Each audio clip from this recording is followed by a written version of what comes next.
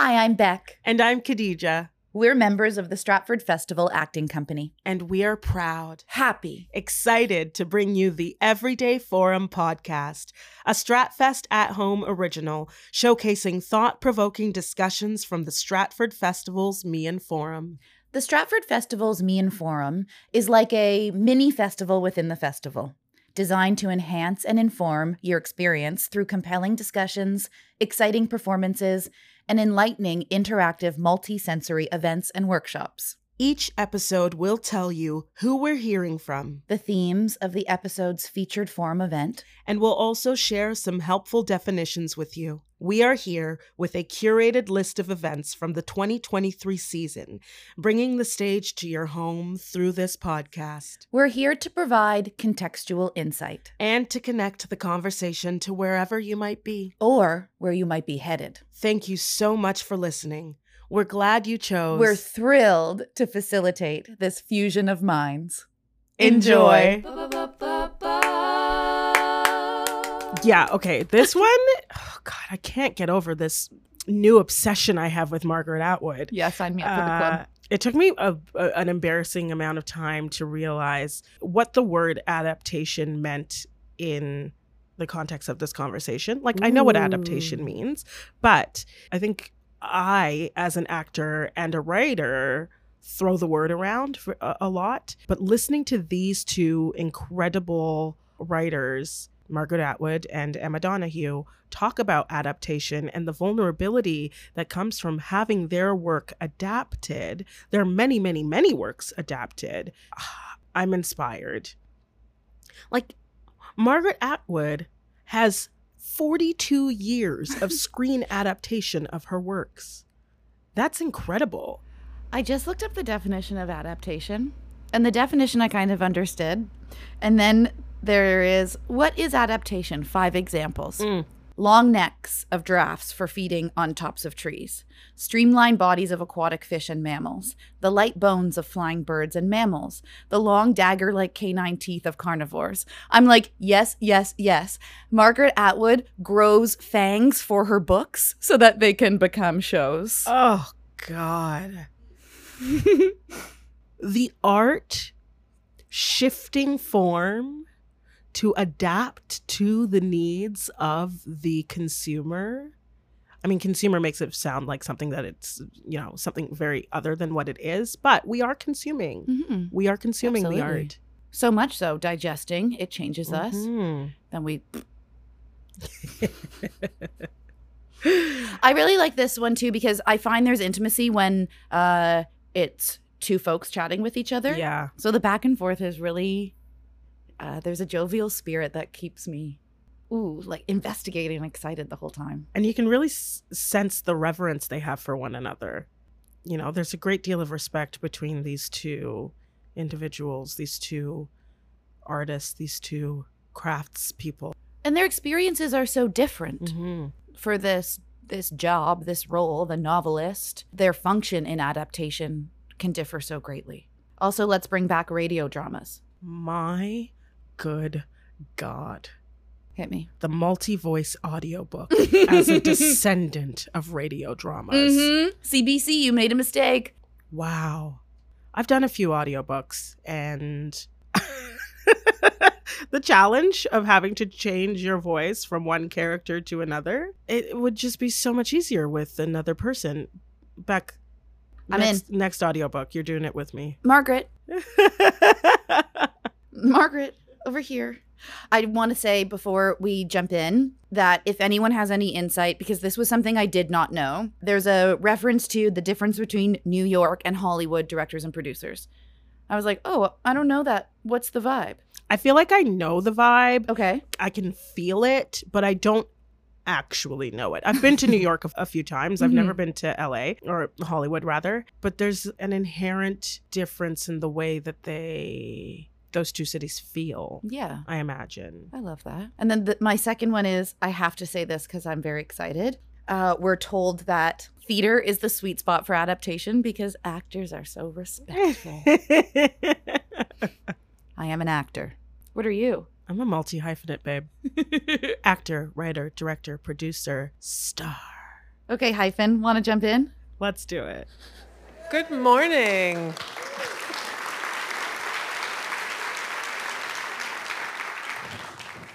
My name is Julie Miles, and I'm the director of the Meehan Forum, and whose phone is on? Thank you for shutting your phone off. Well, it's been quite a weekend, hasn't it? It's been a pretty amazing weekend, but all good things need to come to an end, and I'm glad you could join us for the final installment of our Readers and Writers series.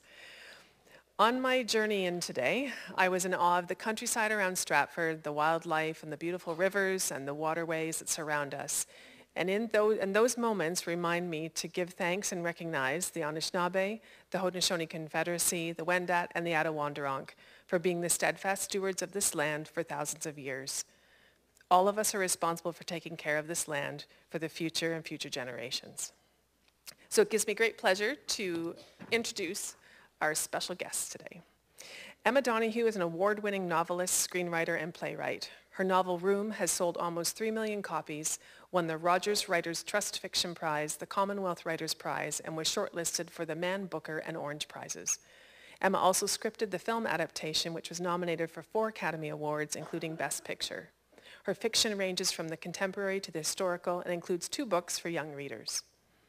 Margaret Atwood's work has been published in more than 45 countries, and she is the author of more than 50 books of fiction, poetry, and critical essays and graphic novels.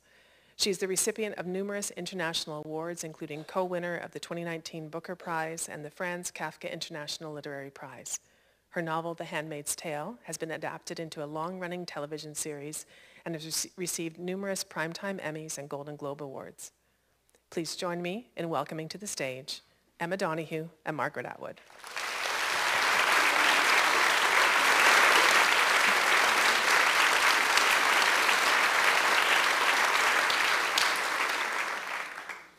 Good morning. Good morning to you, Margaret. I'm getting an unholy thrill from actually being on this stage instead of just out there. Hallowed space. So who's going to kick off? I'm going to kick off because I'm actually for once did some notes. I never usually prep anything, but because this is with you, I thought. All the more reason not to prep it. It'll go off the rails pretty quickly. That's true. By my reckoning, there have been screen adaptations of your fiction, which is what we're going to try and keep this conversation to, for 42 years. And in my experience, the average screen watcher or cinema goer has no real understanding of how the writers of a novel or a short story, how they are involved in the process of something coming to screen. And I know that can range from no involvement to lots of involvement. So just to establish that sort of spectrum, could you give us an example of one of your works which ended up on screen and you had really very, very little to do with it? I'll give you a better example, which is one that didn't end up on screen, and I had a lot to do with it.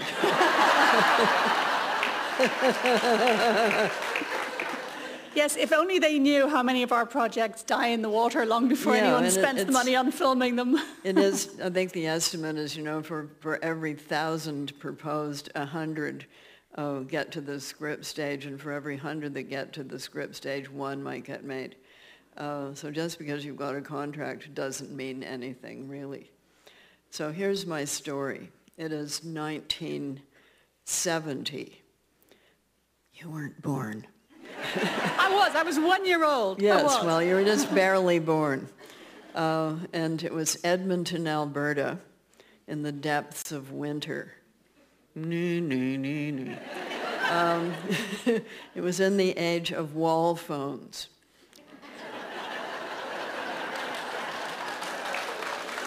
Some people remember wall phones and long-distance telephone calls that cost a lot of money. Ooh.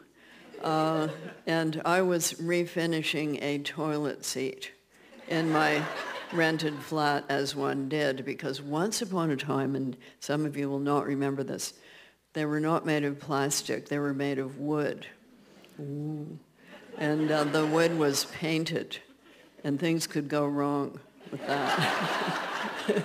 So I was scraping this degraded paint job off the toilet seat, and with the intention of repainting it, and the phone rang. And it was a long-distance call which purported to be from London, England. And it said, "Hello, my name is Oscar Lowenstein. I'm a film producer in London, and we wish to make a film of your novel, Edible Woman," which had just come out. And I said, "Who is this really?" Thinking that one of my pals was playing a practical joke on me, and he said, "No, it really is Oscar Lowenstein, and we wish you to write the script." And I said, "But I've never written a script." He said, "We will help you." And I said, "Oh, you don't want me, you want a professional scriptwriter." He said, "We don't want some broken down old Hollywood hack," meaning you'll be cheaper. So that actually happened, and I hi-hoed off to Montreal, where I met Oscar Lowenstein, a fairly short man who did resemble quite a lot a parrot. This comes into the story later. And we wrote the first script, which was with a Hungarian director. And he would have ideas, and I would then write the scenes. And it was very Hungarian because he would say, "Margaret, I had a dream last night, and there was a lot of purple in it. We must put purple in the film," so I put in purple. "Margaret, I have a vision. We have never seen a naked woman wrapped in cellophane. We must wrap..." I feel we've seen a lot of them since. Yes. But perhaps not in 1970. Yes, no. You hadn't come along yet. We hadn't seen any naked women wrapped in cellophane, and we didn't see this one either because it never got made. So then Oscar had a falling out with his co-producer, who was called John Kemeny, and he later went on to make a cult film called Quest for Fire. That was the one in which they put fur on elephants and said they were mammoths. Do you remember? No, you don't remember? Yeah. Clearly, I should have seen this But it was film. kind of great, actually. But he did that later. So they had a fight, and one of them was going to buy it from the other one. And I thought it would be John winning out over Oscar, but it was Oscar. Oscar ended up with it because he had an ace up his sleeve. And the ace up his sleeve was Tony Richardson, who had agreed to direct it. And Tony had a long string of films to his credit, including Tom Jones, which had been a big hit. So off I went to the south of France, where I was going anyway, by the way, so I was actually quite cheap. And working with Tony, and that was a completely different script. It was a lot more like a sort of English comedy.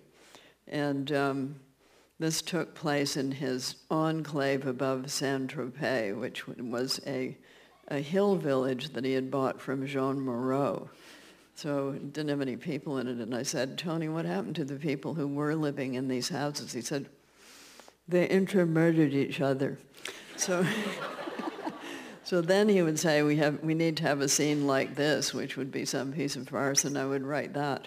And that's mostly how it goes, because script writing for movies is like summer camp. The weather's great and you like the people, it's lots of fun. If the weather's terrible and you hate the people, it's hell. And I've done both. So that's my perspective. And one of the big problems we had to solve with the script was, how do you depict what people are thinking? And it was actually proposed at one point that we should have cartoon-like thought bubbles appearing over the characters' heads with the dialogue in them. That didn't happen. So to voice over or not to voice over, one of the big problems. So what was that was my first, and it went on from there. I did write other screenplays that did get produced, and some of them were of things I had done, and some of them were original things that I wrote for TV. And the big question, of course, which we'll come to later, is how much did I have to do with The Handmaid's Tale? I didn't want to lead with that. Yes. The idea that, we'd put you to the pin of your collar for, really, how much of a share in the praise for the TV do you get? Yeah. We'll do that later. We'll you do are that the in a minute. origin of all this. Yeah, you have to wait. You have to wait for the answer to that. What was your first one? disastrous and coming to nothing. Yeah, my first novel was optioned by an Irish producer who, I would say for me the main difference between, say, fiction and theatre and film is that with fiction and theatre, I remember how many drafts there were because there's a limited number. With screenwriting, you end up in this broken state. Even if you've been enjoying it, the number of different notes they give you from different people at different points, and you're never quite sure will it be made, and at a certain point you're just trudging along, doing what they say. So I remember my low point with my first one, Stir Fry, was when the young producer rang me up and said that he'd heard a good joke on Sex and the City last night, and he wanted me to put that in the script. And I have to report to my shame, I did. I didn't see any way out. I just thought onwards, the only escape is onwards. And luckily the film was never made. And I would say nowadays I'm a bit more assertive. The most assertive thing I do actually, I don't sign any contract until we're just about to film it. I do what they call an attachment, where it's like you do a little dance with each other, but you don't actually sign anything, and they pay you nothing, but equally you haven't sold the rights. So you do this delicate dance and you all work quite hard on it together, but nobody signs until the thing is about to be made. So that way you retain a bit of control over what's in it. Absolutely. So if they propose anything utterly unacceptable, I could just back out. I haven't had to with those attachment agreements, but I find it gives me much more power in a situation where sort of by definition the novelist are you does not have writing power. the script? Are you actually doing that? Yeah, I've only had a few such projects, but in each case I've written the scripts, yes. Right. And I would say maybe 2 have been made of about 8 or 9. So I realize that's a pretty good percentage. It is quite good. But it's still heartbreaking, the 6 that are thrown away, because I'm used to fiction. Well, don't throw them away. You just keep them in a drawer. Actually, with one of my many projects that came to nothing, I anticipated that it might come to nothing, and so I put in the film contract, can I reuse this as a book? And they were like, okay, we don't care about books. You know? So I think it's wise to be mentally prepared for any screen project not getting made. Yeah. That's a really good plan. Wish I'd thought of that. But who knew anything about film contracts in 1970 in Canada? Like, nobody knew nothing. And people expect you to be grateful to have your work optioned or sold. They just expect that that you've been visited by the Hollywood fairy and that you'll be thrilled to bits and that this is more exciting than any fiction you ever published. And I find that a slightly dispiriting reaction from friends, that they're so bedazzled by the word film. What can you do? Yeah, people watch a lot of TV. That's what it amounts to. So the rule seems to be if it's a good film or television adaptation, it sells more books. And if it's a bad one, it doesn't. Do you think if it's a bad one, it actually puts people off our books? I think it does. Yeah, I think so. Have you ever disliked an adaptation so much that you felt free to say so in public, or have you always maintained it? Well, I said so in private. But that one didn't get made anyway. Excellent. And I'll tell you what it was. It was first go at Handmaid's Tale television series. And it had a scene in it in which the resistance fighters, female, were going into battle with their machine guns and their tops off. And I said, why are their tops off? Nobody would do this. I mean, nobody. I mean, not even men. You'd have to be an absolute lunatic. You'd have to be Arnold Schwarzenegger and a robot to be doing this. And something where the bullets would bounce off. I mean, it's just the stupidest thing I ever heard of. And the answer was, it's television. To which that is no excuse. I mean, you would lose people right there if you had not lost them before. When you first agreed to work with people on an adaptation, do you have in your mind certain deal breakers, certain things about your story that you know? Yeah? Oh, yeah. But usually what you do is you talk to the people beforehand to get an idea of what they think they're going to do and what their take on the project is. But with Handmaid's Tale, it's a long and winding story because we made a film in 1989, and the producer was Danny Wilson. He said his wife made him do it.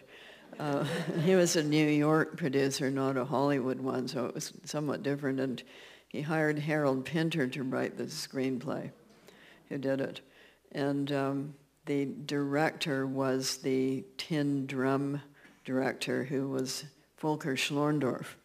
And I think the problem in 1989 is that nobody in Europe, or just before 1989, you'll recall the wall came down in 89, nobody in Europe believed that America would ever do such a thing.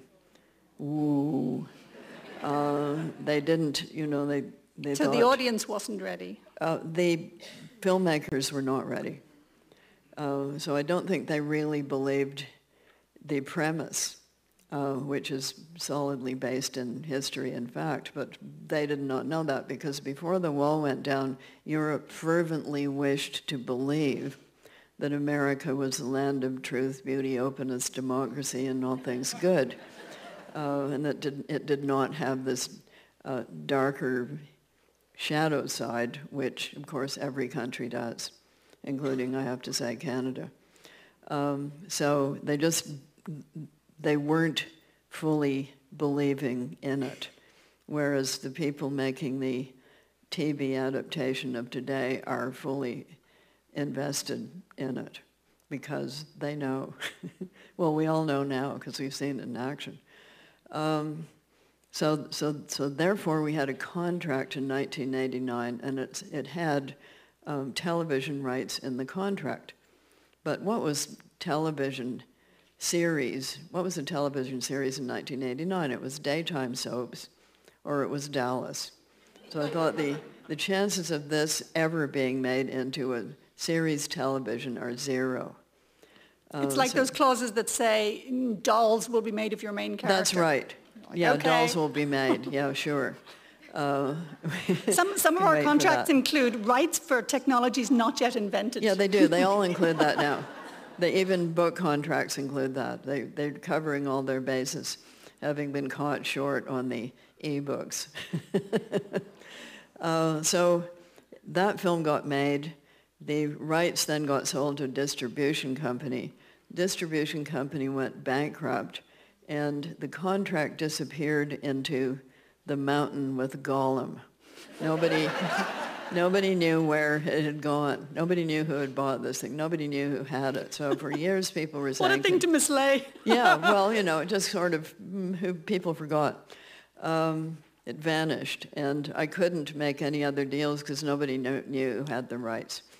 So then, one day, a ray of sunshine came through the window, illuminating a filing cabinet drawer.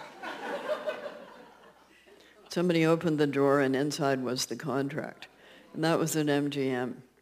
And just in time, because television had just been invented, which has been a boon to novel writers, especially those who write longer novels, just in time for that to happen. And therefore, that's how all that came about. But I had no control at that point because it was in the original contract and somebody owned that contract. Ooh. And when it first arose as a realistic possibility, how did you feel about it? Did you anticipate any of the success of this project? No, I think it's best with adaptation never to anticipate anything because you'll probably be wrong. And why be disappointed? Better to be pleasantly surprised if something actually good does happen because the chances are fairly slim. Let us be frank about that. You can have a very good script, you can have a stellar cast, and it can still be bad. You can have a little-known script writer and a cast that nobody really knows, and it'll be an amazing surprise hit.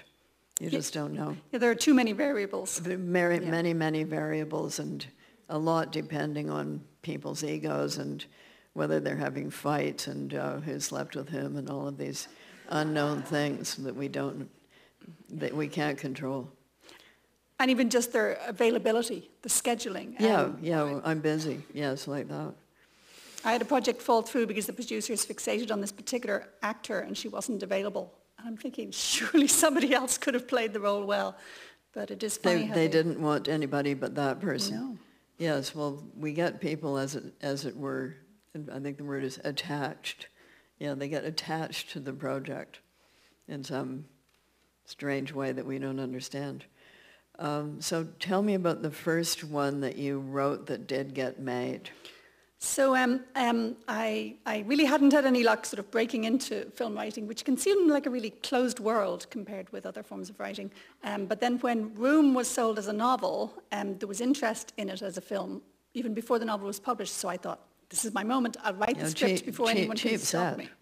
Yeah. Absolutely. Oddly enough, we had a very expensive special effect of at one point the heating is turned off by the psychopath and the boy wakes up and sees his breath, a dragon's breath effect. And they had to achieve this by CGI. It's the most expensive shot. And, you know, a week later it was snowing in Toronto, so they could have just opened the doors. But on the day they needed the CGI. So yes, I sort of got myself a stack of 20 books on screenwriting from the library at Western and tried writing a screenplay of Room just before it was published because I thought, you know, this is my chance to at least try and be the writer on this film rather than them putting a professional in. So luckily that worked for me. I worked with a small Irish company, so it was a very indie kind of film. It was all filmed in Canada with mostly Canadian stars. We managed to find The Child, for instance, in Vancouver, which then allowed us 1.5 Americans by Screen Canada ruling. So we were allowed Brie Larson and the smaller role of You were allowed 1.5 Americans? So. A big role and a small role, and then I think William H. Macy has counted as a cameo. There are very strict rules about the funding of Canadian films. So it's an Irish-Canadian film, and so it was never sort of a big Hollywood studio-style film. So you had a lot more control. Loads of control. And as I say, I had this kind of attachment agreement where they had to stay on my good side all the way through. I mean, of course, the film is still ultimately the director's film. That's how film really is. There's no screenwriter in the world who they let decide on everything. Well, they would be mad. And similarly, if they let the author of the book decide on anything. I don't like the necktie we're canceling. You know, it would be like that. So I had a great experience on Room, I have to say, and then with The Wonder, which I made more recently with Sebastian Lelio, I was the initial screenwriter on that, and then he got in on the screenplay as well, and so did a third writer. But at no point have I made a film that I haven't written, so I don't have that experience. I've only had the fully involved kind. Lucky you, dear. I know. There haven't been that many, or rather, many of them have ended up, you know, in the filing cabinet forever, yes. You know. But on the question of sort of deal breaker moments, I remember with The Wonder, because it's about this starving child, and my one real deal breaker was like the kid can't die. You know, I thought they can change anything else, they can set it somewhere else if they want. It doesn't have to be 19th century Ireland, but the kid can't die. And I remember a meeting with the director. Is that in the film or in real life? No real child has died on my watch yet, I'm pretty sure. And yes, in the film, I thought the kid couldn't die. And I had a meeting with one director, and she was, you know, sounding a bit high-handed about what she would do with this story. And I said to her at one point, would the kid definitely survive? And she said, I'd have to decide that as we went along. I thought, oh, really? No to her. So that was a case where I was glad I had not sold the rights. Yeah, I was still able to say a definite no. Yes, right. Are there projects you have withdrawn your work from because you sensed that they were going to make some terrible decisions? There were people I didn't go with because I thought they were going to make, you know, Maidens in Leather or something like that. But it's hard to know at the start. Sometimes they speak very wooingly to you at the start. It's all about respecting your work.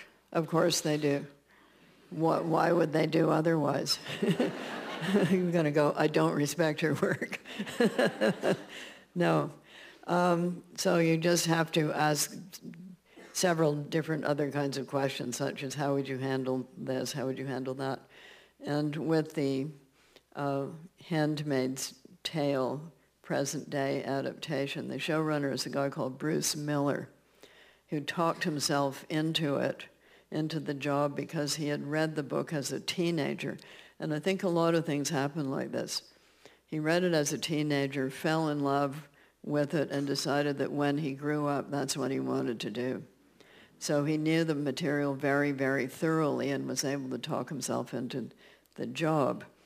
And when we were doing the initial publicity, he would go on stage and say, "Hi, I'm Bruce Miller. I'm the showrunner of The Handmaid's Tale, and I've got one penis too many."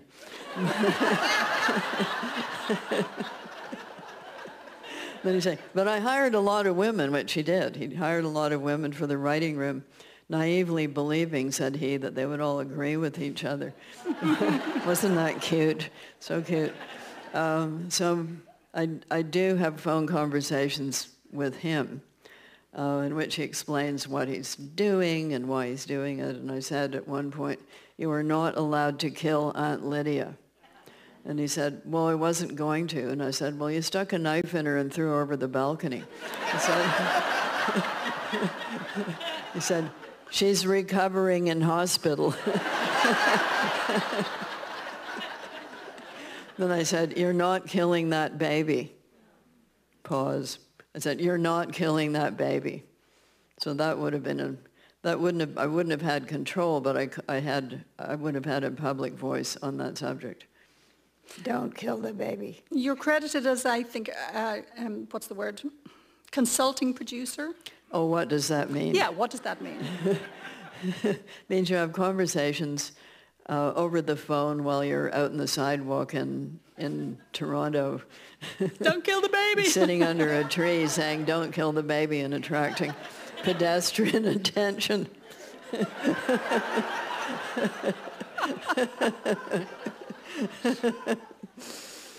And when passers-by hear you having conversations, they probably know who you are as well. They might, but I just think hearing anybody saying that into a phone is next stop, the police. Yes, so like that. I'm glad you've emphasized those initial conversations, the deciding who to work with, because in a way that is our main power, isn't it? It's like who you go to the dance with. Yeah, that is it. And yeah, things can go horribly wrong if you go to the dance with the wrong person, for sure. And then sometimes you go to the dance with one person and they leave and somebody else turns up and says, "I'll be your escort now." I mean, there are bewildering changes in personnel. That's exactly decades. right. Yes, that happens too. So you don't have any control over any of those factors as the writer of the book, or even if you're a screenwriter for hire. If you're a screenwriter on your own project, as you have been and you've retained control, that is about the only position. Or if you're a producer and you've put money in, that gives you some control. I also think that people misunderstand, for instance, if it's a case where we don't write the actual episode, they might think that we have no input, when I think often there are conversations that you can be in on about things like casting or who the heads of department. I'm thinking like cinematographer and the sound. So you're extremely involved, like really hands-on. But involved, I suppose, is the word for it. It's not a control issue. But I found, say, with casting, that I didn't have final say on anything, but I could at least make suggestions and propose, Canadian actors who the Irish film company mightn't have heard of, that kind of thing. But yes, you can't kid yourself about having complete control over any of these areas. Well, nobody in a film actually does. Possibly the editor, the film editor, has makes quite a few choices. So a lot of it is quite simply luck, I have to say. In my case, where I have much less involvement, much less control, you just get lucky sometimes. And other times you get unlucky. I'm glad you mentioned the editor, because I think audiences have very little understanding of how important the editing is, in that some people would say that a screenplay is written, first on your computer, again, really in practice when it's being filmed, and a third time when it's being edited. So I got to be in the editing suite for 2 days for Room, and I kept saying, when are you going to put in the bit where she describes how she had a first baby that was stillborn? I mean, I considered this a key element of the storyline. But I was watching them edit that whole sequence where the conversation should have come up, and I realized that actually there was no moment where you could put it in without it feeling like this awful sort of lurch, turning backwards and harping on old sorrows. And I thought actually that sequence, almost like a piece of music. It's going to wreck that sequence if we stuff in that bit of story. So I finally got it about editing and about the sort of flow of it all, rather than it being about, information. So that was, very educational for me. Have there been, what is it I'm going to ask? Are there times that you have agreed to things in the film or TV making process, and afterwards you think, I shouldn't have? Well, it doesn't matter whether I agree to them or not. If they're going to do what they're going to do, you can agree or disagree, but you don't have the final say. True, but are there any you feel bitter about, or you wish you had pulled out, or wish you hadn't worked with those people?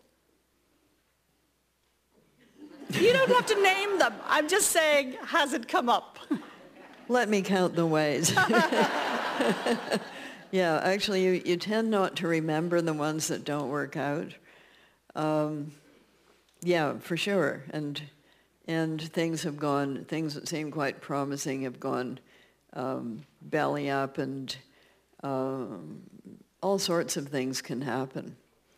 Sometimes it's too many producers, all of whom wish to have a say. Sometimes it's, just accidents of fate. As I say, there's a lot of luck involved. So writers of novels are essentially megalomaniac control freaks. And nobody gets to say over your head what shall be in the book. And the buck stops with you when it's published, no matter what this editor or that editor has said or proposed. The words there are yours, and you are responsible for them, positive and negative. Whereas in a film, there's just so many people involved. If you look at the credits rolling after a film, you think there's been 200 people at least involved in this, doing all kinds of things. And it's a group effort, and you can't, when you're assigning blame or praise, it's really difficult to apportion it, to give everybody credit where they deserve credit, to put the blame where the blame might possibly reside. Jove, Aphrodite, one of those people was mad at you. I find people often assume that, we're there on set as the ultimate, decision maker, or at least source of inspiration. That they would say to me, like, "What advice did you give Brie Larson?" Yeah, like anybody would listen to you. Yes, and also the ticking clock. I mean, on set, every moment is costing so much. If there was any insight I hadn't managed to put into the script, it is too late on the day to say, "Oh, Brie, I have some advice for you."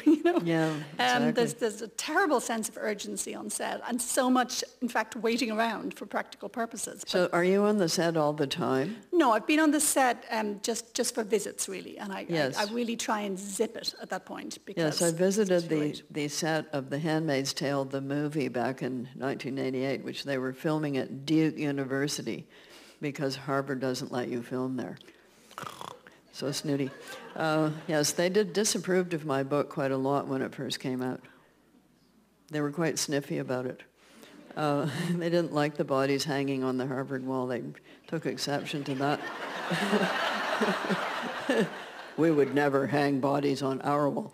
But they I came had Tropicana round. refused to let me use their orange juice in the film. They didn't want to be associated with kidnap scenarios. Well, I would think not, yes. Yeah, you could have got other orange juice. And we got another wall. There's other walls around. But we were filming at Duke, and we were filming the scene where some recalcitrant handmaids are getting hanged with bags over their heads, and people pulling on their feet. And at that moment, the door to the Duke Chapel opened, and out came a wedding rehearsal party.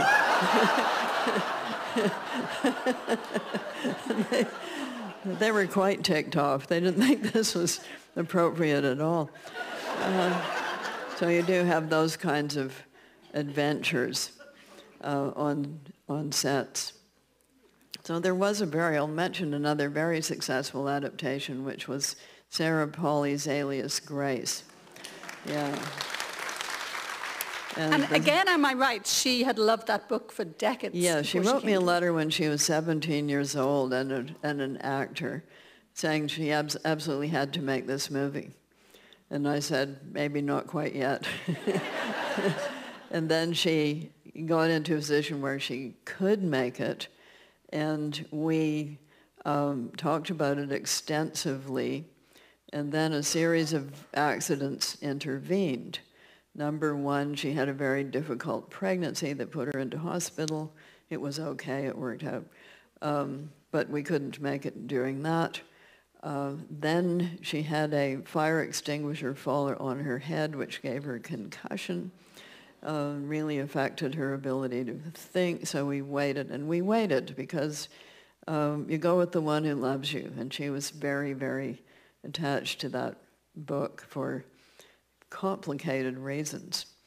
And we waited and waited, and finally she was able to make it, and that was great. I have a cameo in that too. Oh, I didn't know that. I know that you were an aunt. You know that I whacked Handmaids. Elizabeth Moss over the head in Handmaid's Tale. Yeah, they added the sound effect, and we did have to film it 4 times because she kept saying, "Hit me harder." I said, "No, ruin." No, come on. Think of the insurance. Give me a slap. So in Alias Grace, I play a character called Unpleasant Woman.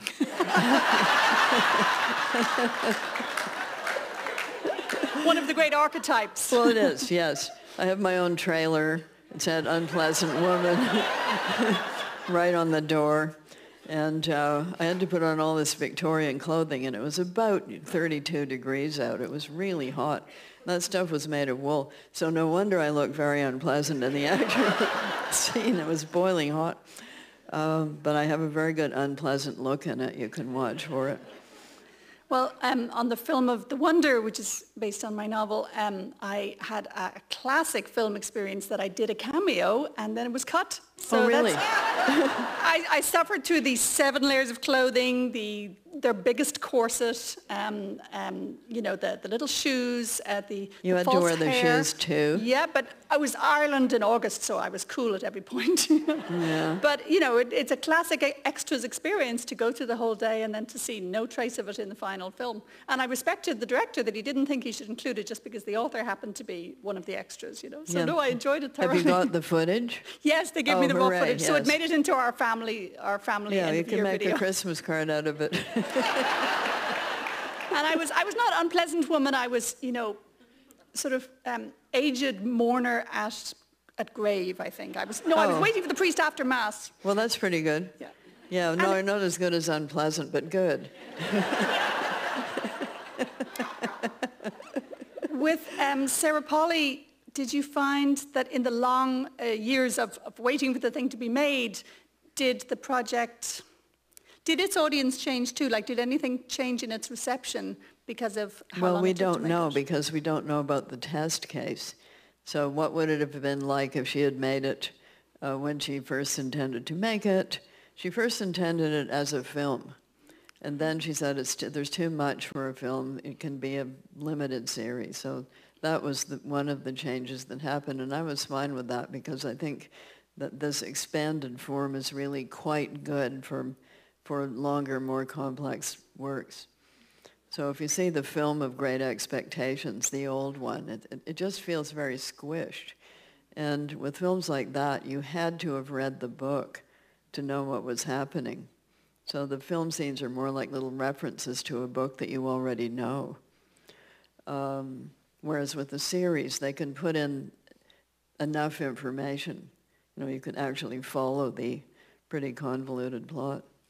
I agree. I don't think I've ever seen a Dickens one-off feature film that I thought worked, whereas the series form seems to work much well for him. So I suppose what I mean is, the delays and obstacles are frustrating at the time, but sometimes I think by the time something like Alias Grace comes out, I feel the circumstances have sort of ripened. The audience is ready, and the more audience able to understand it. Yeah, and the audience now is very used to quite demanding long-form drama where they have to pay attention and remember what happened in the previous episode. And it's not a casual audience. No, it's not. If you watch episode 1 and then are motivated enough to watch episode 2, you're going to be following the plot. And I also think the kind of, trickle down of feminism into the broader culture has created audiences that are more ready to take these stories seriously and not have to add, bare-chested warriors to make it appealing, for instance. Now, with The Handmaid's Tale, because it's lasted so long, am I right, there's a 6th season, so story-wise, it must have gone farther out from the book. A lot, yeah. Yeah, and so was that difficult? Because that wouldn't come up usually with a first adaptation, but when a series is ongoing, I suppose you have to sort of allow it to move farther from the book. You allow? Again, I'm using words that imply we have more power than we have. Yeah, That's no, true. no, none at all. So basically they covered the book in season 1. And then they were, as it were, on their own. So the only thing that I can say about it is in real life in a totalitarian country, the Elizabeth Moss, June Offred character wouldn't have lasted 2 minutes. Like they would have had a bullet through her head a lot in pretty rapid time. I've been reading Anna Funder's book called Stasi-Land about East Germany. And the place was riddled with spies. They had one spy for every 50 people in East Germany, like very thick with spies. So we premiered the film back in 90, as the wall was coming down. So I was there as the wall was coming down. I bought several pieces of it. Colored were more expensive than plain. I think they went out at night and colored more so they would have more colored pieces to sell. But well, you would, wouldn't you? The guards who were so scowly and unpleasant back in '84 when we were living in West Berlin were now very jolly. They were handing out cigars, getting their pictures taken. And we premiered it in West Germany, Berlin first. And the discussions afterwards were everything you might imagine about the aesthetics, the directing, the acting, and those kinds of movie things. We went across to East Berlin, first time this had happened since before the war, and premiered it there, and it was a completely different experience. The audience was dead silent, just watching it like this. They threw all these bouquets up onto the stage afterwards, and they said, "This was our life," by which they did not mean the outfits. They meant the fact that you could not trust anybody. You did not know who was spying on you. And that is what it is like in a totalitarian state. And that's what all of this uproar about surveillance and people spying on you through your computer and to a certain extent AI, that's what it's about. How much surveillance can you put up with without it being a completely totalitarian situation? When they're on, say, season 6 and it has moved farther from the events of your novel, do they consult you less or do they still see you as the kind of, guiding spirit of the enterprise? No, I don't think that's what they see me as. I think they see me as some sort of pagan idol who has to be propitiated.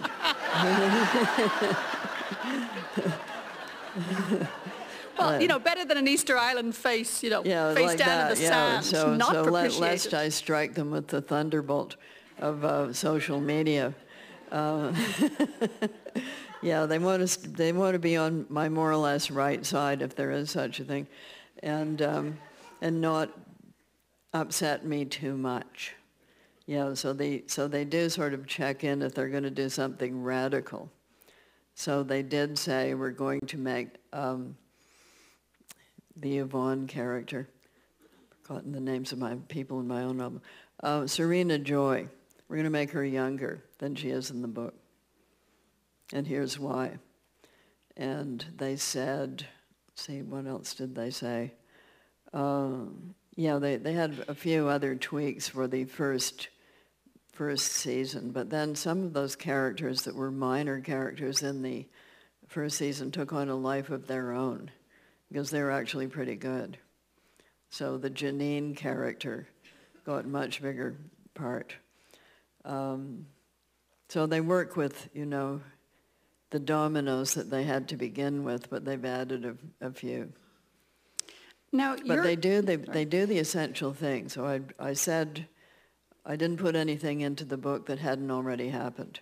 And they're faithful to that. They do their research. They don't put anything in for which they don't have a precedent.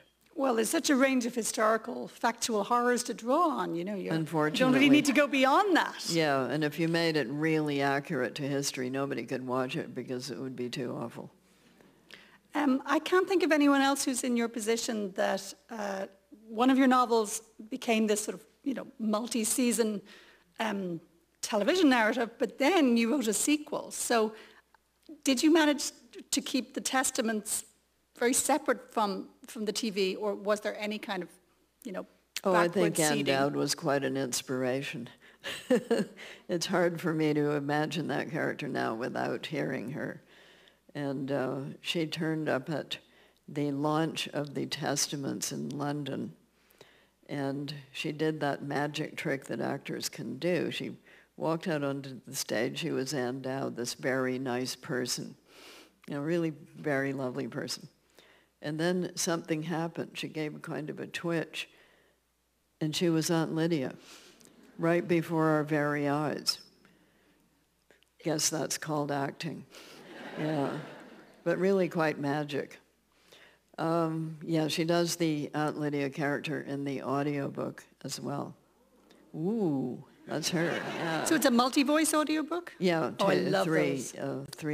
There's 3 voices in the novel, and therefore 3 voices in the audiobook, plus the 4th, which is the historical notes character. I think multi-voiced audiobooks, they're a fantastic kind of descendant of radio drama. They are, exactly, Superb. which I used to love back in the days of radio. You don't remember that, dear, but... I wrote a lot for radio drama in Britain in the 90s, actually. It's a lovely form. And I remember when CBC decided not to do original radio dramas anymore. Silly them. They should come back to it. They missed the boat. They could make those things into podcasts and sell them on the side. Silly old them. Was it harder to write the Testaments, given that there was this whole new audience of the TV series who would expect it to all be sort of the same consistent world? Well, it is the same consistent world, but it's set quite a few years into the future. So when you're writing in the future, you really have quite a lot of leeway, don't you? So I did my research as usual. I actually went to Harvard Yard and stood in the place where I was placing the aunts to make sure that you could see from that spot what I said you could see in the book, because if you get that wrong, you are going to get a letter that says, "You idiot." And you don't want to get those letters. There's a whole website dedicated to anachronisms in historical romances, largely to do with clothing. So they're very picky about those details. Fair enough. I had somebody write to me to say that I had mentioned, air leaking out of a bicycle tire at a point where bicycle tires were still solid, and I'm still embarrassed about that. Yeah, well, this is the kind of thing that can really shoot you down. So, and also, even if you're writing about the past, which you think you remember, you don't always remember it as accurately as you think. So I had a Girl Guide, it was Brownies, that very weird cult involving a giant mushroom, talking owls and fairies. So it's what they were singing as they danced around, and I thought I remembered what they were singing, but luckily I went and looked in the handbook of those years, and I had got a couple of things wrong. So that's the sort of thing you have to check up on. And I'll just ask you this skill testing question.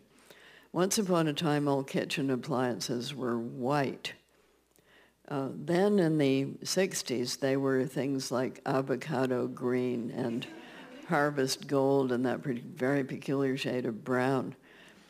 but there was a short period in between. What were they colored in that short period in between? You are right. Turquoise, a pastel shade of yellow, sort of a very spring-like pale yellow, and pink. Those were it was a sort of Miami color range. It didn't last very long, but it was quite attractive. And they're now making replicas of some of those appliances in those colors. I told you this was going to go off the rails. Yeah. Yes, but it does annoy me when I see, for instance, films set in a period such as 1955, and they've got things wrong. You know, they have an idea of what they think it looked like, but it didn't actually look like that.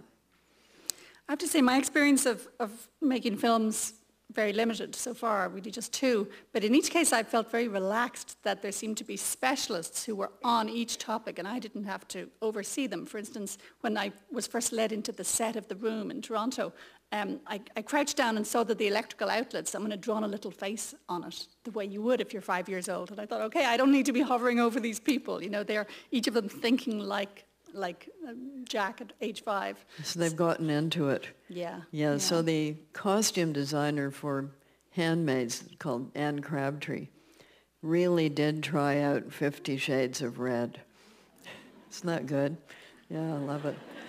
Get the exact one that would look right on film and go with the other colors, which he also chose. Now that's attention to detail. In writing the Testament, did it feel harder because there was this, well, I suppose with a sequel, people are always I had to make a waiting for it. cheat sheet. Ah. So I put a lot, I had a copy of the original text, and it's filled with Post-it notes of things that I had to remember that I had done, so as not to contradict them.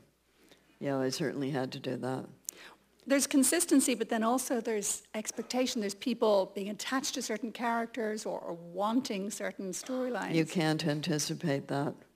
You can't ever anticipate the reactions of an individual reader, which can vary widely, as you know. I loved this, I hated this, I threw it across the room, I worship it. And you can't know that. You are throwing your work into the sea, and it will wash up somewhere, and maybe somebody will open the bottle and not be able to read the message. It happens all the time. Or they read it and don't like it, or a genie comes out. You just don't know.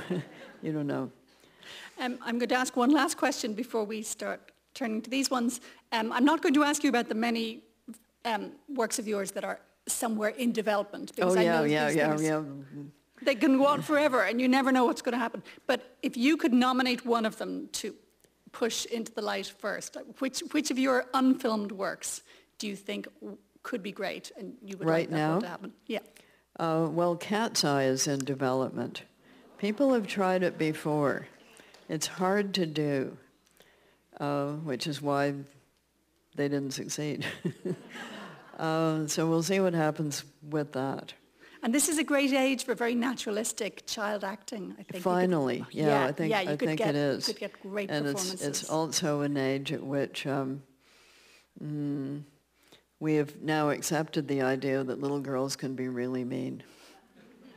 You know, there was a period there when you weren't supposed to say that because all women were supposed to be angelic, including 8-year-olds. Which if you've ever actually been to school, you know isn't true. If you've ever actually been an 8-year-old, you know that's not true.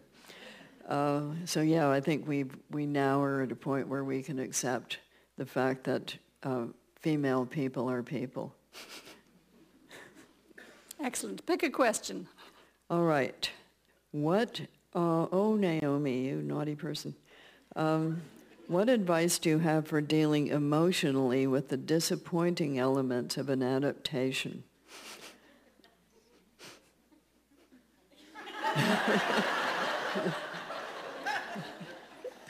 All right, I'll tell you a story, Naomi. Graham, whom you knew, when he was a young man, bought with his very scant number of dollars a really super light meter to go with his camera. And in those days, you didn't fly across the Atlantic. You went across the Atlantic in a ship because there were not yet any transatlantic commercial flights of airplanes. So he was on this ship and he was taking a picture of something leaning over the railing, and he dropped his light meter into the Atlantic Ocean. And he said, well, there it goes.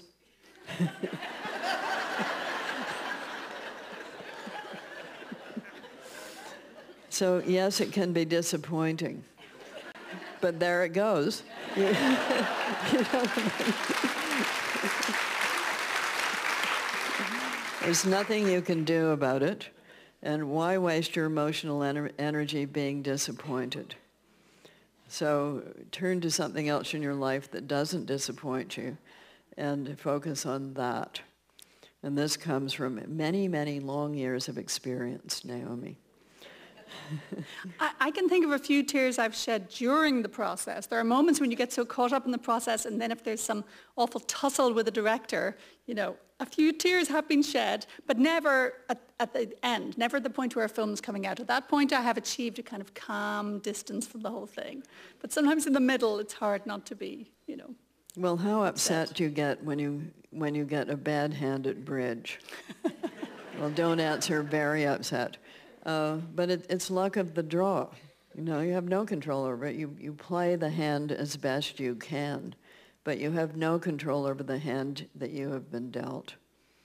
So disappointing things that happen in the film are part of the hand that you have been dealt. I find it helps to remember that it's all extra. You know, what we do is write our books. Yeah. And I've got some very good advice for not winning prizes, too. What do you do? Have you smile on through? I picture a die revolving in the air, because usually there are maybe 6 of you shortlisted, or 5. It's always something like that. So I think it's just like a die, and I picture it and I say, what are the odds?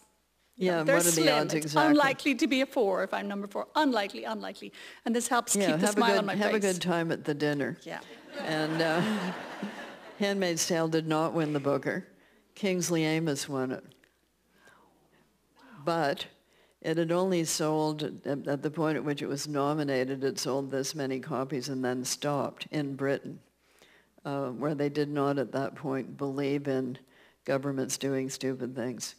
And evil and bad and right-wing things. They didn't believe in that yet. They'd had their civil war in the 17th century over religion, so they weren't going to have another one, thought they. So they thought jolly good yarn and weird North American stuff. So it stopped selling, but when it was nominated, it started selling again. And then it never stopped. So just getting nominated, you can say, that was good luck. Yeah, so, you know, enjoy the overdone chicken. And be happy it's not underdone. That would be worse. I'm going to address this question. Can you speak about experiences of adaptation to other media beyond TV and film? Yes, I would say I've adapted some of my works for theatre, and it's bliss because it has all the social advantages of adapting for film. You know, the kind of lunches and a table read and rehearsals and all the sort of social fun, but they're very respectful to the writer. Are they? Yeah, I've found, by comparison with TV and film. So yeah, I've less power than when it's fiction, but certainly way more than when it's TV and film. And so, yeah, I find that theatre adaptation is sort of at the sweet spot between being all on your own in your little lonely castle, metaphorically, and being on set and nobody knows who you are, and they tell you, don't walk down that street, something's being filmed, and you're like, I know, it's mine. You know? Yeah. So yeah, I would highly recommend theatre adaptation as that sweet spot. You know, have you any stories for us about adaptations other than TV and film? Well, we just had a brilliant ballet of the Mad Adam trilogy with Wayne McGregor being the choreographer. very unusual choreographer. Didn't get his start in classical ballet at all. He got it in salsa dancing. So I didn't know what he was going to do. All he did was say, before I gave him permission to do it, it's not going to be linear. That's all I knew. And since he wouldn't let anybody into rehearsals, none of us knew what to expect. And it was a brilliant raving success, and they're doing it in Covent Garden in 2025. Wow. So that's a happy story of adaptation to ballet, which you would not have, you would have thought, you're insane. You know, why are you even thinking of this? But he was. A happy opera story, which was a Danish story to begin with. I was in Copenhagen. I was staying at the Hotel Anglaise, which has a great big red carpet in the foyer, or did then. And this extremely tall Danish composer turned up to have a meeting. And he actually knelt on the giant red carpet as if he were proposing. Maybe it was to get down to my level. And he said, I've been given a commission by the Royal Danish Opera Company. It's the first commission in 34 years that they have given, and I have to do The Handmaid's Tale. I must do The Handmaid's Tale, and if I can't do The Handmaid's Tale, I won't do any opera at all. And I thought, you're insane. And then I thought, well, what could it be? Either it will be terrible, and then we'll never hear any more of it, or it will be a success, and that will be wonderful. So I said, go ahead. That was Paul Reuter's, and it's a pretty good opera. Yeah, I've seen it now in several different adaptations. So that's a good story. So you let people play in your sandbox if you think either they're insane, or it can either be terrible or great, or if you trust their competence. There's a question here asking about writing child characters. Yeah, I have done this quite a lot. I mean, my kids tease me that, you know, they can't imagine what I had to say before they were born, because everything I've written since they were born seems to have children in it. I think writing children is wonderful because they are newer to this world, so it's a bit like what was described as the school of Martian poetry after a poem by Craig Raine. You know, kids are new to this world initially and have to have things explained to them. And as you're explaining things to them, you hear how odd our arrangements are, you know, when you have to justify to a child how the world works. So I think they provide a naturally fresh perspective. So that's one reason I like them, you know.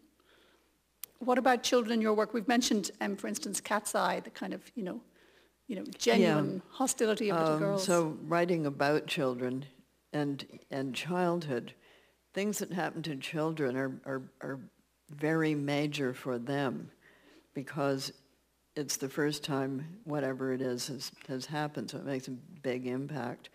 But also, if they've been on Earth for this long, this thing that's happening takes up a much greater percentage of that time than shall I say, when you're 83. It has to be something big nowadays too. Well, it's not that things don't make an impact, but they don't make the same kind of impact once you're an adult. They can make different kinds of impacts that can be pretty earth-shattering and horrible, but as a proportion of the time you've spent on Earth, they're not as long.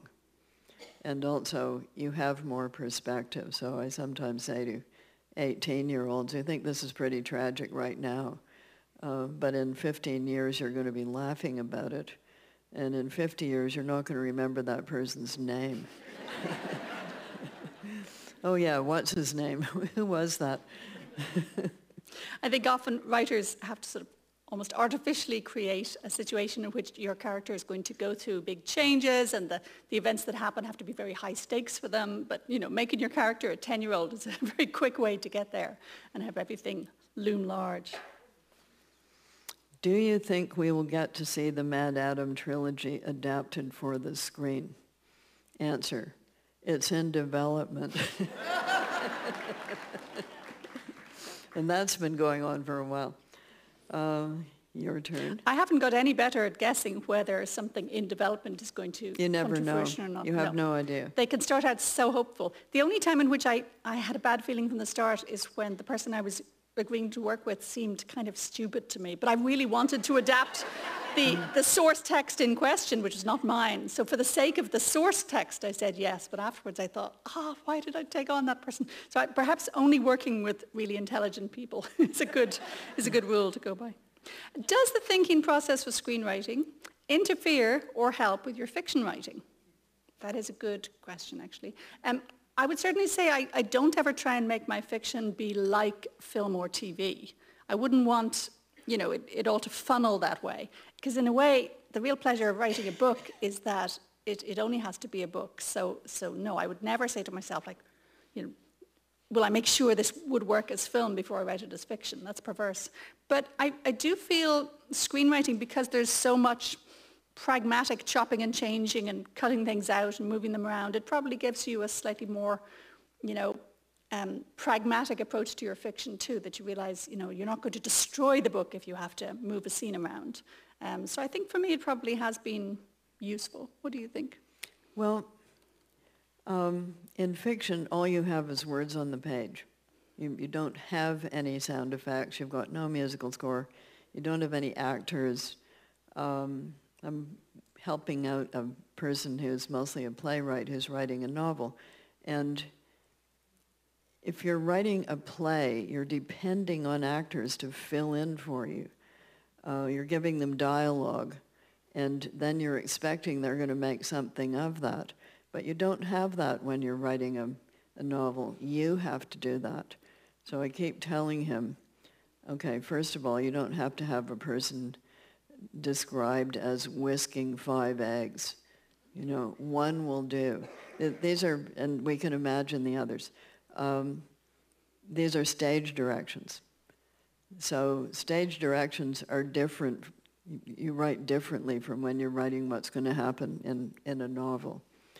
So it's only words, but it is the closest, as far as the brain is concerned, it's the closest to lived experience, because you yourself, the reader, are filling in a lot. You are deciding what Mr. Darcy looks like if you haven't seen that film. Otherwise, you will forever see him coming out of a lake in a wet shirt, which does not happen in the book. Yes, she falls in love with him in the film when she sees that wet shirt, whereas in the book she falls in love with him when she sees his big country mansion.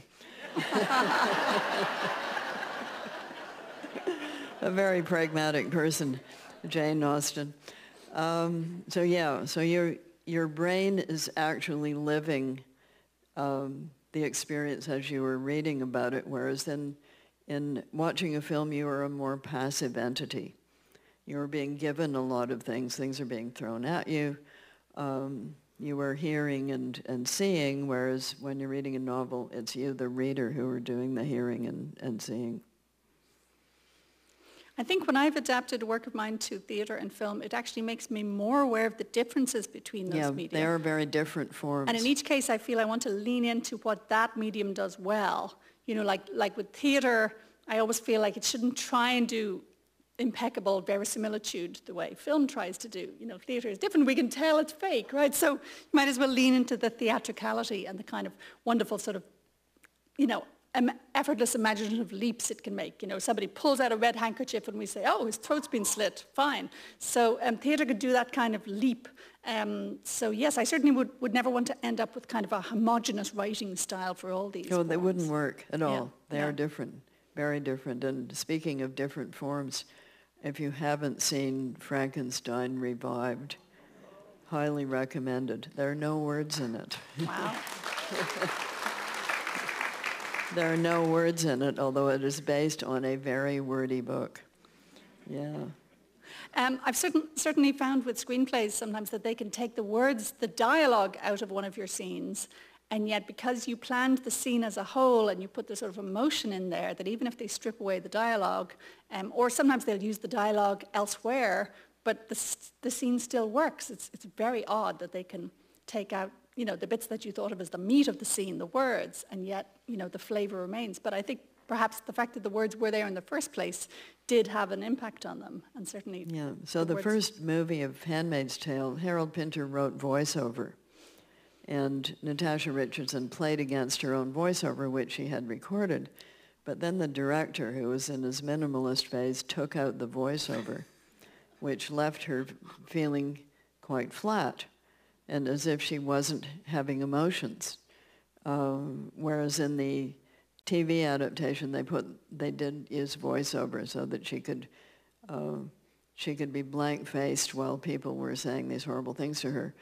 But then you heard what she was actually thinking.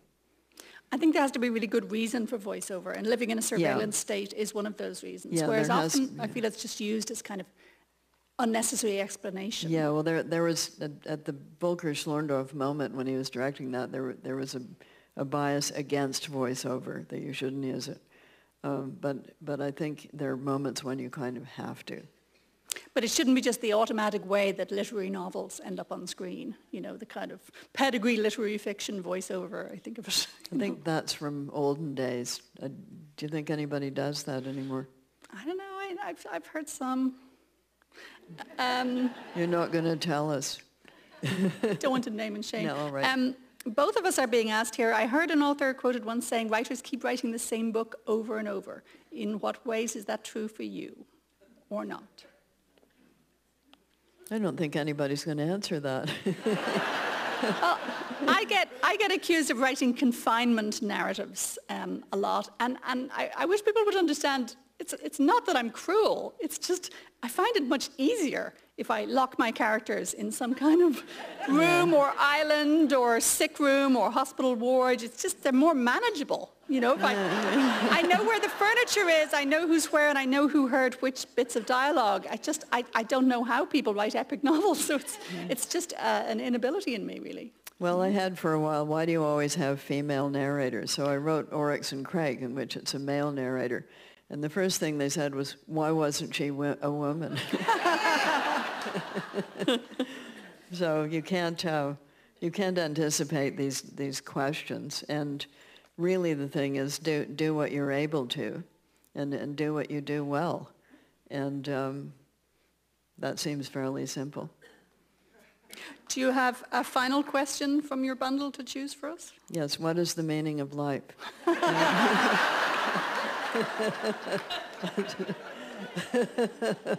I won't tell the shaggy dog story that answers that question with life as a fountain.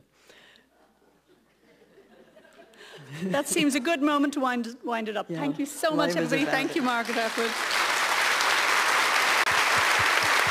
Okay, so I think I'd love to talk about just how complex the process of adaptation is and how many different goes, how much stop and start is involved, and how the excitement of having a project in development as a writer who has had option deals, the feeling of getting that option deal and being so excited about it and having it announced to the world. And then, the option deal expires and then that company says either they want to extend or they don't want to extend. And that can be very heartbreaking. As the writer and as the art, the art, it's like energy. It doesn't die just because the vessel that contains it may no longer exist. The essence of it must go somewhere. And I know for myself, it goes into my other projects. Anyway, enough about me and my process. I think what fascinates me about... Can I ask you something about you and your process, though? Oh, sure. Because I don't know anything about this. This is your world. And in one of our earlier episodes, someone asks Margaret if you have to write something knowing the genre. The answer is yes. Do you believe that you can write a novel knowing one day you want it to be a TV show? I think you absolutely can. I've never written a novel. I have no intention of writing a novel, but I know that when I make a short film, it's with the intention of it becoming a feature film. Okay. Or I have done that. Okay, enough about you. Enough about me.